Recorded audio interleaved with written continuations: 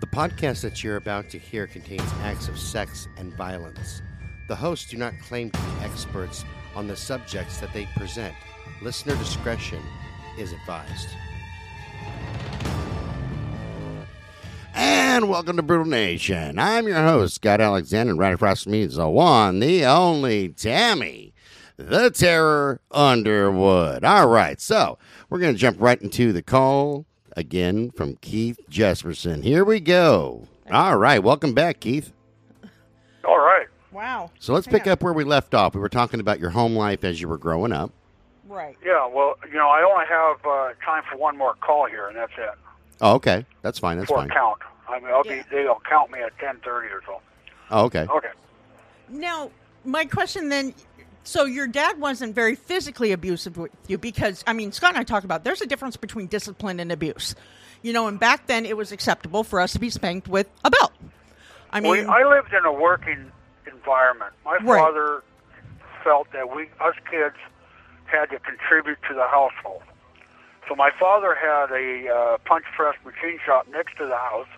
Okay. And when we came home from school, that was us boys' job, was to punch out these W-shaped clips to hold a string in the ground for the hot plant. Okay. And we would punch out 22 million of those damn things every year. Our school work was supposed to be done after we got done working or at school.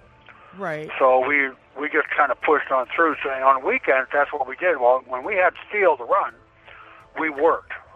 Now, at the same time, my father took us camping, horseback. I had a horse. I was in 4-H. Okay. I had my own horse in 4-H. I did parades. I was in the Red Hot Riders 4-H Club out of Selah, Washington. That sounds like a porn name. I was just going to say something. It sounds like a porn I had name. a registered quarter horse. That I showed at the fair, and we were kind of caught up in this. We did trail rides. We went hunting. We did deer hunting, elk hunting, that kind of thing. But there were times my father was sarcastic and I remember like when I got caught shoplifting, right? Okay. He comes home and I admit to my dad I got caught shoplifting. So what does he do? He takes me down to the Meads Thriftway in Selah, Washington, and he introduced me to the owner of the place. Uh-huh. And he has the owner give me a job for the next couple of weeks picking up trash in the back alleyway. To pay for what you stole. Well, as teach me a lesson. Yeah, to teach you a lesson. Yeah, because Yeah. I mean, and that's what trash for 2 weeks. I was going to say, that's what they did back then. Yeah, but when I got home, I'd come home, it'd be a mile and a half, 2 miles to my house, and I'd run home. And I'd get home, and I'd get to the kitchen table, and my dad would say, "How's my little thief doing today?" Okay. And he would let it go. Now, I found out later that the real thief in the family was my dad. Oh, well, there you go. He was the one, he was the real one. I mean, he was, he wasn't taking candy bars or anything, but he was basically, he was a businessman, but a very, he followed very tight lines to not being legal or credible. Oh, right? Gotcha. So he played loose and fast with the rules. Well, the rules only apply to somebody else, not him. Right. Oh, no, I get that. Yeah.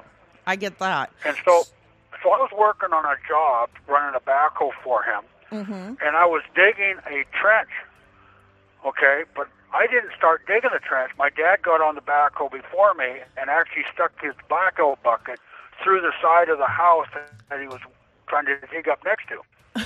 Well, when he got off the backhoe, walked over to the people that own the house and told them that, "I'm sorry, but my son put the bucket through the side of your house. I'll have to get the insurance company to take care of this."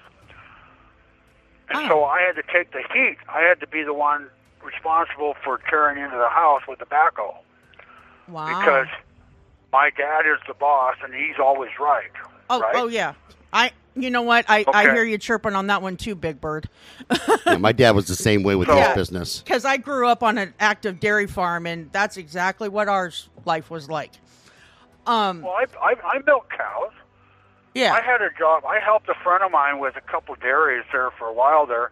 I did 90 head of cows in the morning, and I went to another one and did 110 in the afternoon, just let the farmer have some rest.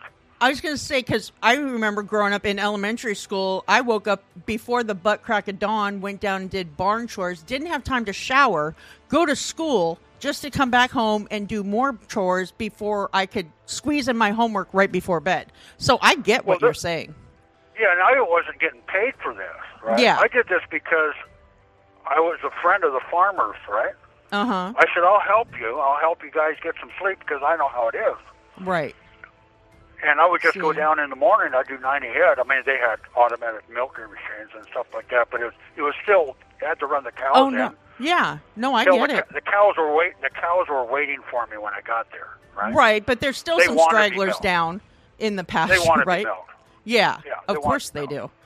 So that I did my fair duty of that, and my father, whenever he taught me a lesson, he said, "That's another $5 you owe me."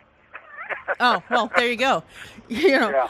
So then let's get back to this then, is that now I heard somewhere that your dad encouraged your brothers to go on to college, but he told you weren't smart enough to. Well, he said I wasn't. He didn't have the money for it. Oh, okay.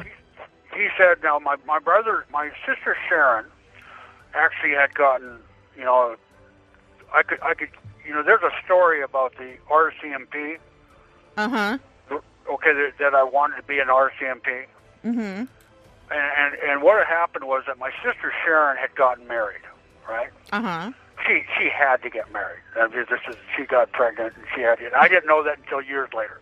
But anyway, when all the family showed up for the wedding, my uncle is a Royal Canadian Mounted Police officer, one of the highest ranked ones in Canada. Now, I asked him about the force, and he said, "I'll send you a packet, right? A recruitment packet." So he did. I was 14 years old. I get this recruitment packet, and I look it over. I have to learn French, and I have to do, I have to meet certain requirements and so forth. And I thought about it. I actually thought about it for a year or so. But then I got into running heavy equipment, so it kind of like threw it off on the wayside. But after I was arrested, my father jumped all over this and said, well, he wanted to be an RCMP officer, but because he was injured, he couldn't become an RCMP officer. Well, the injury I had was from high school, where I was climbing the rope in the gym. I got up the ceiling, the rope pulled out of the ceiling, and it dropped to the floor, and I went through 3 operations on my left leg to fix the damn thing. Right. And that's why I was not, that's why I couldn't, I couldn't pass. I couldn't go into the Army if I wanted to because my leg wouldn't let me do that.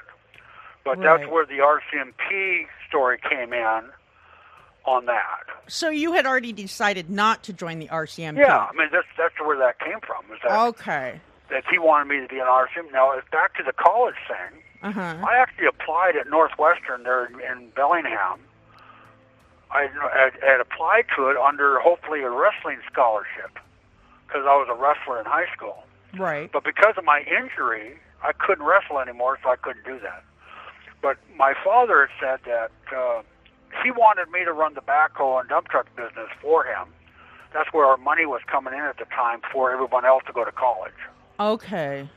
So my sister got married, and then, of course, my brother Bruce, he graduated in 71. He went over to Washington where the Huskies are, and he went to college there as a computer programmer, which my son probably at age 11 at a later time probably knew more about it than he did. Yeah. I was going to say, the University of Washington is where Ted Bundy went to school, but hey. So my brother Brad went to the same college, and he's a public accountant, right? He's a certified public accountant. Oh. And that's what he does for a living now. He runs several people in a crew, and he's out of Seattle, Washington. Oh, okay. And then I have my sister Jill went to Phoenix College there in Phoenix, Arizona. Wow. But they all went to college. I didn't go to college. And I was told there was no money for it, but at the same time, he wanted me to run this, and so I was running the family business while everyone else was going to college. Okay, gotcha. Wow, you have a lot of siblings. Dang, dude. So and you said Bruce is now a computer programmer. Is that what you said? No, Bruce went to college to be a computer Oh, programmer. okay. He works now for an Apple. I think he works for Washington Fruit in Yakima. Oh, well, there you go. He does. He changed. He probably uses what he learned in college, but for the most part, he probably works at Washington Fruit or something like that in Yakima, Washington. Okay, that he did that work makes for a sense. while at Larson Fruit Company. I used to work. One of the first jobs I had out of high school was Larson Fruit Company, making apple bins, and then my father ended up redesigning one of their buildings for Larson Fruit Company, and my brother Bruce worked there. I mean, we all kind of changed jobs and kind of moved right along with the same jobs everywhere we went. Right. Okay. Yeah. No, that makes. I mean, like I said, it My makes father sense. had the idea. My father's idea of following his kids around was he would like in trucking. He wanted to go trucking with me for a week, and he found out that it's one of those jobs he didn't want to have to do. So he was trying to talk my boss into firing me because he didn't want me to be a truck driver. Right. Because he couldn't do it. Oh, I see what you're saying. No, I mean, I get it. I understand what you're saying. I mean, I come from a family of truck drivers and military people, so I understand. Yeah. So my next question is let's go back to that injury you had in high school, right? Yeah. You said you broke your leg? I actually tore all the ligaments in my leg. Oh, okay. The way this thing happened was that I was in wrestling practice. Right. And at the end of the practice, we all climbed the rope. Now, they just installed a new rope. So I went over to the new rope, which goes all the way to the ceiling, went all the way to the beam. Well, I pulled hand over hand. I went right up to the top of the beam, and I slapped the beam. When I slapped the beam, now the guy below me was Ted Trepanier, and he was grabbing the rope and he was pulling on it. Well, now that we all of a sudden there's 400 pounds on this thing pulling on this rope. Well, what we didn't know is that the janitor that had just installed this rope had installed it improperly. It was a 2-inch rope and a 2.5-inch bracket. And to make up the difference for the thickness of the rope, the damn janitor used electrical tape and wrapped up the end of the rope with electrical tape. So when he clamped on the rope, it was just clamped on the tape, and then just all that weight pulled the damn rope right out of the tape. See, the problem I is dropped tape. the 25 or so feet to the floor, and there was a hardwood floor. Uh-huh. I hit the floor. I bounced. They say I bounced 3 feet back up. I'm not sure. I was out. Knocked my ass out. I was going to say, didn't you hit your head? I did. Okay. And that I was hit one of the things everything we else. talked I about. was sore. And then Right. my coach comes over and he looks down at me and he says, "You're not hurt." And I said, "They didn't call an ambulance. They didn't call anybody. They said, get on your feet." I said, "I can't. My leg's fucked up," right? So they get a couple guys on me and they hop me to the dressing room. The coach didn't want to drive me to the hospital because, hey, I have all sweaty and he didn't want me in his car. So he had me get into the shower, take the wrestling clothes off, get in the shower, get back into my civvy clothes. Then he allowed me to get in his car. He drives me over to the doctor's office, which is closed, and he leaves me on the doorstep of the doctor's office that's closed and says, "My mother has been called, and she will drive you to the hospital." Oh, well. And so my mother shows up, and she drives me to the emergency off of Titan there at Memorial Hospital in Yakima. Uh-huh. And I go through this, and then a school doctor shows up there, and he looks at everything. He says, "Oh, you just got a bad sprain." Well, for about 4 months, he just keeps diagnosing me having a bad sprain. And then all of a sudden, he just cuts me loose. He said, "I have nothing more to do with you," right? And I find out later why. It's because back then, the way the law reads, anyone injured in a government institution had only 126 days to file a lawsuit after injury. Ah. So all of a sudden now I'm past 126 days, he drops me, and now I go to a lawyer, Ted Roy and Associates, by the way. Same Ted lawyer, Roy, huh? Same lawyer. Ted Roy takes the case all the way to the Supreme Court, and they rule in my favor, and actually change the laws of the land, whereas, and the way the law has changed is that a government official used to be a government official would get on your land, on your on a civilian's property and let's say trip over a roller skate, he would have 7 years to sue you. Whereas as a civilian that gets injured like myself in a government, which is like school, I only had 126 days. Well, the Supreme Court ruled that it should be equal under the law, under the 14th Amendment. And if it was changed to both sides had 7 years to file a lawsuit. Now, the insurance company quickly settled with me for $50,000, and I had to sign a non-disclosure, so no one would. I couldn't go to the press and say, we just had this major change in the law, and they would have had a whole bunch of people filing lawsuits that were told 126 days was it. Right. So they had a non-disclosure, and I got $50,000 tax-free, and then of course my lawyer took a third, and I ended up with like $32,500, and then my dad took all of that and put it into a mobile home park. Okay. So I got a job out of it, but I got the money eventually later, only that we put in an extra 46 lots in the mobile home park, and I became the manager of the Silver Spur Mobile Home Park out of Seattle, Washington in 1976. Okay.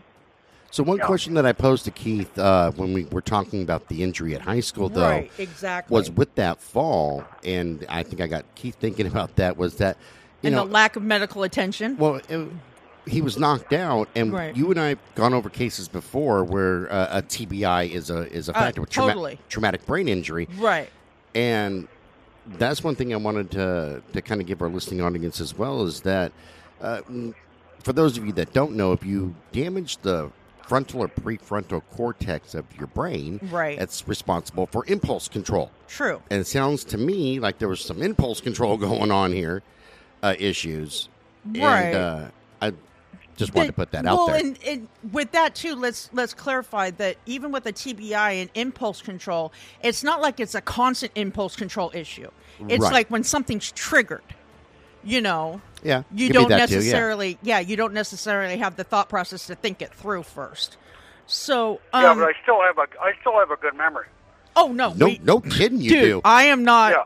I can't even remember half the people I went to school with, and you're like rolling off first and last names. I'm like, how does he do this? He remembers every damn truck he drove, the transmission, the gear ratio, everything. What air pressure was in the tires? Shoot. I can't remember the truck I drove yesterday, and I drive it every day. Weren't you in that Kenworth sleeper? No, I think I was in a. I was in the Freightliner, I think. Oh, yeah. Freightliner sleeper. Excuse me. But no, it's just like I'm just amazed by your memory recall and stuff. And it's not like you can just pull names out of the air, because we can always verify these. It's not like you're going to sit there and that's just the problem, is everything is be verified. Yeah. And I can point you in the right direction of where that can, where you can find that. I was going to say, and you're telling me, hey, get it from here, So yeah. that lends more credibility to your story, because you're saying, you know what, this is what happened, and you can verify it through these people, So yeah, well, that's just the frontal air part of my brain there. I don't know what exactly it did to me or whatever, but it did happen. It is documented. Right. Matter of fact, I tried to join the Army years later, and I couldn't join because I had sued the government and won. Oh, okay. Because I had filed a lawsuit for an injury. Right. Because it was on file that I have a percentage of like a 35% disabled injury, even though I'm not on Social Security. Right. Yeah. Right. I mean, they're having their cake and eat it too. Okay. See, I can file it, but I can't win. Only in a case of war can I go to. Will they allow me to go join the Army? Which now I'm 67 years old. That's kind of like out of the question. And in prison. Wow. That's a contributing factor there. You know what? It's, it's not the fact that you're 60-some. It's because I'm in prison. No, maybe. Might be because I'm in prison. Yeah, maybe. Maybe I can sign up as a volunteer to go fight in Ukraine. You know what? You might be able to. You would scare the shit out of him. I got to admit, man. Give me a weapon here. I might forget who to shoot first. I was going to say, he is like, him and my son are about the same height, but he would make my son look tiny. That is true. And honestly, I didn't realize how tall and how broad Keith is. Until you met him. Until after him and I were done talking and we were shaking hands and getting ready to go, and he stands up. I keep on looking up and kept looking up. I'm all, wow. You ran into a sequoia. I did, man. I did. But it was still a good visit. I can't wait to come back out there and see you again, to be honest. I'm just trying to find that time. So, blah, blah, blah. I got tongue-tied here for a second. Okay. No. So with all this comes down, I want to circle back because we talk in big circles. I want to circle back to the fact that you said that you never raped any of your victims and you didn't have sex with them, correct? That's right, and I've taken polygraph tests to prove it. Okay. No, I mean, and that's what I wanted to get at, because there was, and I can't remember exactly what it was called, but I watched another docuseries that said, you know, the girl that you picked up, I think, in Wyoming. Was it Wyoming? That you picked her up in Wyoming and you were going to take her to, like, Indiana or something like that? Florida, I think. Oh, you mean I picked up in Spokane. I was going to take her to Fort Collins. Okay, Colorado. yeah. And then The one I dragged under my truck. right, for 12 months. exactly. They said that with that victim, you had her in, you know, you picked her up and you were going somewhere, and she changed her mind and wanted to go somewhere else and got mad because you weren't going fast enough or whatever, getting her there fast enough, and that you had already raped her a couple of times and you got mad when you stopped at a truck stop. And So that if I had done that to her a couple of times, why would she want to continue to go further? see, with me? and that's what I was going to say, is that you had stopped at a truck stop and warned So her on to stay in the truck.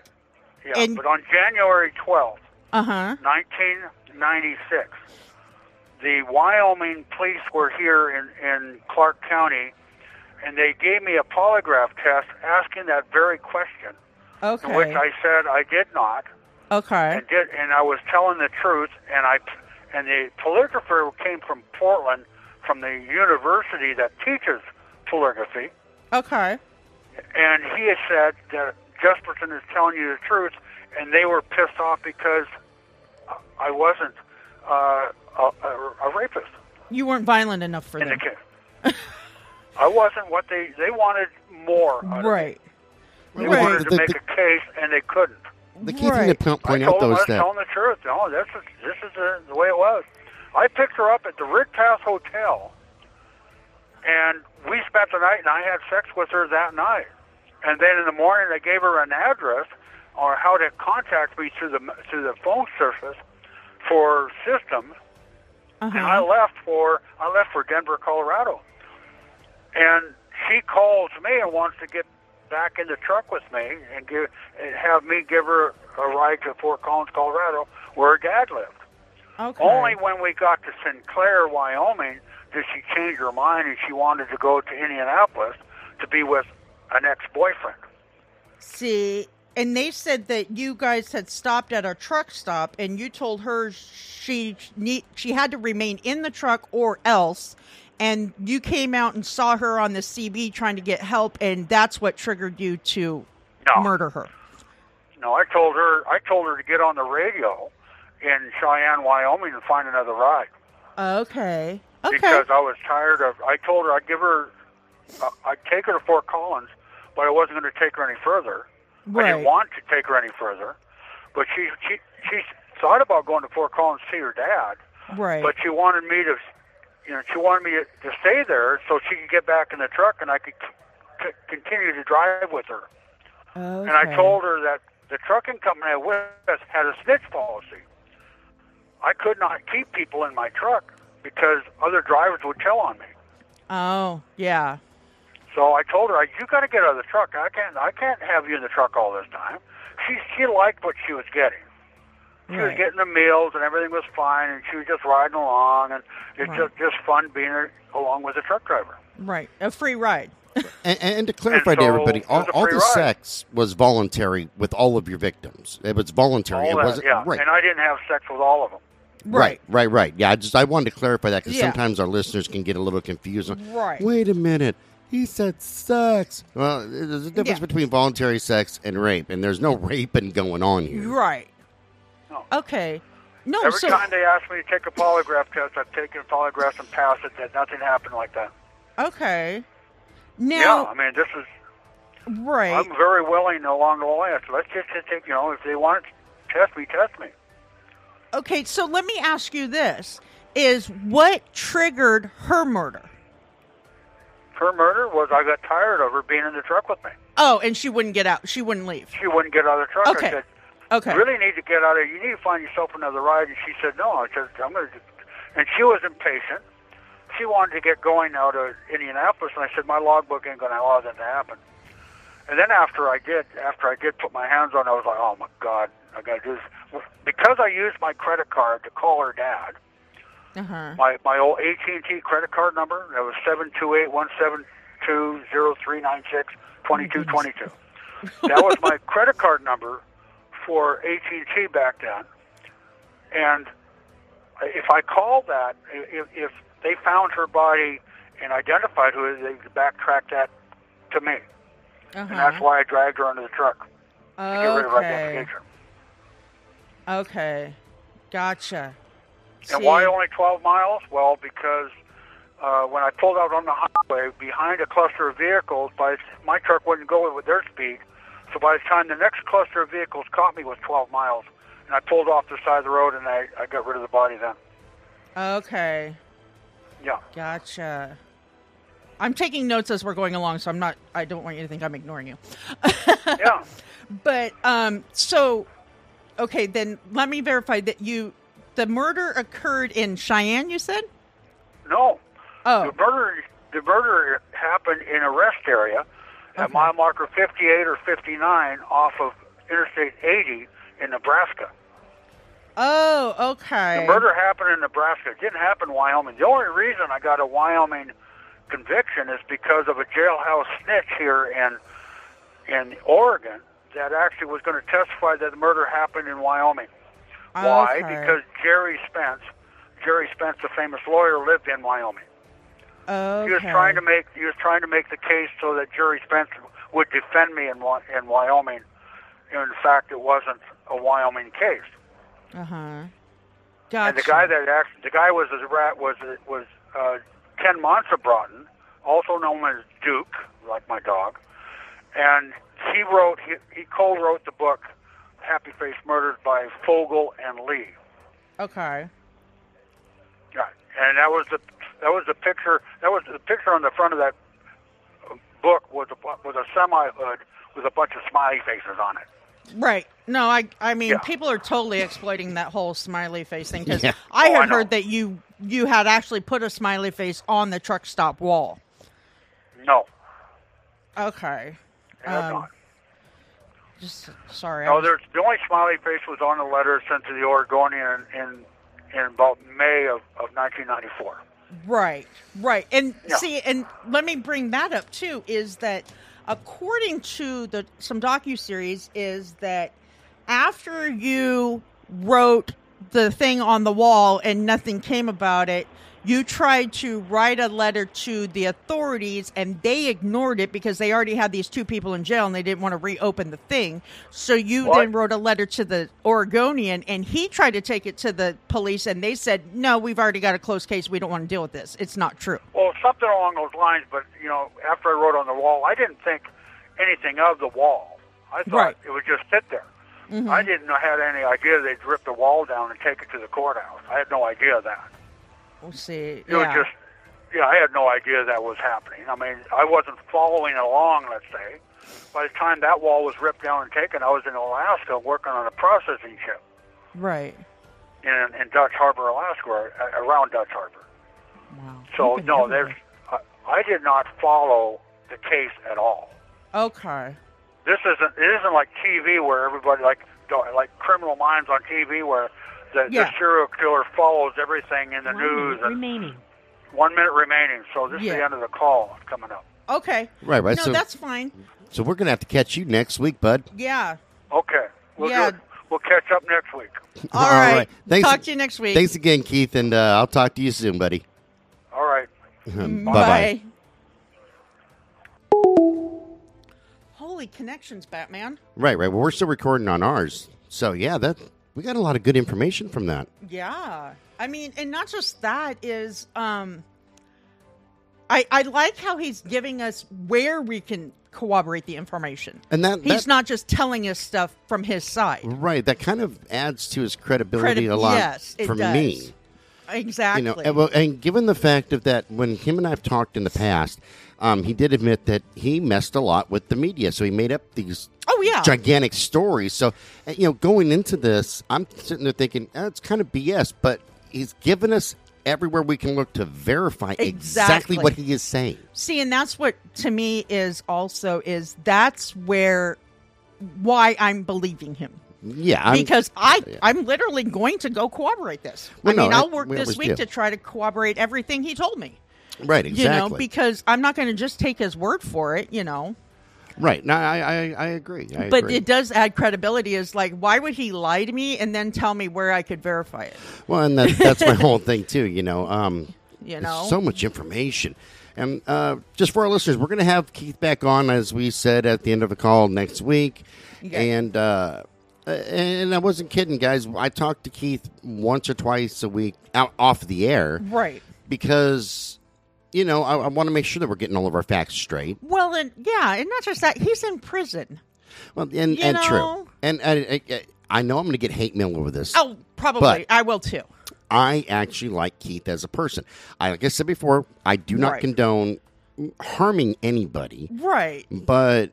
And that's one thing I made clear on the episode today with him. It's like, I'm not condoning what you did, Right. But what's been done is done. We can't change history. But he's a very personable guy, and we talk about things besides the murders, too, because, I drive a semi. Right. And he's a former truck driver, so, we swap stories. Isn't that what you mostly talk about? By and large, yeah. Yeah. I mean, and it's like, and like I said, he's in prison. I remember being there, and I was only there for 3 years, 11 months. But you get thirsty for outside, conversations because your world literally your world stops behind those walls, and you don't take into consideration that the world outside of those walls keeps moving. Well, my other reason for talking to him once or twice a week, whenever he calls me, I always make sure I try to answer, is because I said this in the very beginning when we first started physically talking to serial killers, is that I want to know them as a person, because you have the crime. You do. But you have a person behind that. Exactly. And we're trying to erase the stigma that everybody who commits a crime like this is a monster. Well, and that's my whole thing. They seem to think that most people think that most serial killers are sitting there and they're snarling beasts in a cage and they're drooling and going, I have to kill somebody right now. Yeah, I was going to say, that's not the case. Don't make me bring up Catherine Ramsland again. Don't even get me talking about her, and I hope she listens. She does. Honestly, I don't think she knows crap. You know what? For being a criminal psychologist, I don't believe she holds any credibility. That's just me. That's my personal opinion. Yeah, I mean, I see a therapist. They're not a criminal psychologist, but they are more. You know what I mean? Well, I see a therapist, and then I'm pretty sure my therapist sees a therapist. Oh, your therapist has to see a therapist as soon as he hangs up from seeing you. He's popping freaking pills. Going, he goes, I need my Klonopin and need a couple of Valium because Scott. And I got to see my therapist now. At least with the twitch, I feel so bad I feel bad for Justin. I really do. I know, right? No, but yeah. So it's like with my whole thing is. And we talked about this, that our mission with having these interviews with Keith is to try to erase the stigma of him being a monster. Right. He did monstrous things. He did things that nobody should do to other people. Correct. But like I said, we can't change history, but we can also try to understand him better. Well, plus, okay, here's the thing. If everybody was pointing at him and accusing him of things that he actually did, right, then I'd be like, you know what? You're right. Let's just get you on. Let's try and kind of figure out, what's going on with that. Right. But what we have is a lot of BS. And even from, I mean, even from crime writers themselves. Right, just things that are sensationalized just to sell, ad space and books. Yeah. And I would rather our listening public, our Right. listeners, know the actual truth, know Right. the crime, know what he did, and Right. get rid of the horse poop. Because Right. facts are facts, Well, and fiction is fiction. I was going to say, it bothers me, especially with docuseries and stuff, is because people watch one documentary or one docuseries, and that's the truth. Because why would they lie in a documentary? Right, and they think that they know the killer. Yeah. And in reality, they don't. There's a couple of killers that we talked to, Yes. and we are getting to know them as people. Yeah. To understand Exactly. what happened. Exactly. And I mean, like I said, it's just really, I'm very intrigued by his version of the events. You know what I mean? Because they're Yes. totally different from everything I've seen and read. Well, they're not sensationalized. That's Right. the And thing. that's just it. They're not hyped up to sell anything. Right. Nobody in the background is doing some fictitious stuff like, meanwhile, at the Hall of Justice. Exactly. All right. Are we ready to wrap this episode here up? I am ready to wrap this episode up, and it's been very interesting. It has. All right, boys and girls. Remember, you can send me hate mail now that I said that I'm actually friends with a serial killer at brutalnation at twistedbluellc.com. Check us out on Medium, Crime Beat on Medium, and wherever you get your blogs. Get the full story and none of my BS. Right. And I was going to say, wait a minute. We're just not friends with one serial killer. No. We've got a couple of them out there that we're speaking to. We just haven't brought them on the air yet. Right. Well, plus, honestly, getting to know a person outside of their crime, it takes time, but it kind of gives you a feel of if they're BSing you. Exactly. Or not. Like, for example, like if a dude down the road tells me that he has chickens, I'm not going to know if he's BSing me or if he's not BSing me because I don't know him as a person. I don't know his tells. Right. But if I knew him, let's say his name is Bob, because I like using Bob or Bill, and he says, hey, I got chickens, I can look at him and go, I don't think he has chickens. Or, you know what? I think Bob has chickens. That's what I think. I think he just got some chickens. Well, exactly. You get to know him, because of certain, inflections in voice. Oh, totally. And certain characteristics in verbiage and speech patterns. Right. And, also here, I want to also clarify real quick is that if you notice in all of our conversations with Keith, he doesn't seem rushed or like he's embellished, like trying to keep talking to throw you off guard. Correct. So, I wanted to point that out too. Yeah. All right, let's see. We gave the email address. Check out the website at www.twistedbluellc.com. Yeah. I think that's all. And we invite anybody who we spoke about today to contact us to give their side if they want to. Right, and if you have a question that you want us to pose, Keith, hey, by all means, send it to us. Yeah. We don't bite. Well, I bite, but I've had all my shots. He's okay, guys. I'm okay now. This show's copyrighted 2022 by Twisted Blue LLC. All rights are reserved. And if you're hearing any part of this on anybody else's podcast or show, you remember this. They are lying, thieving bastards. We will see you guys later on. Bye-bye. Bye, everybody.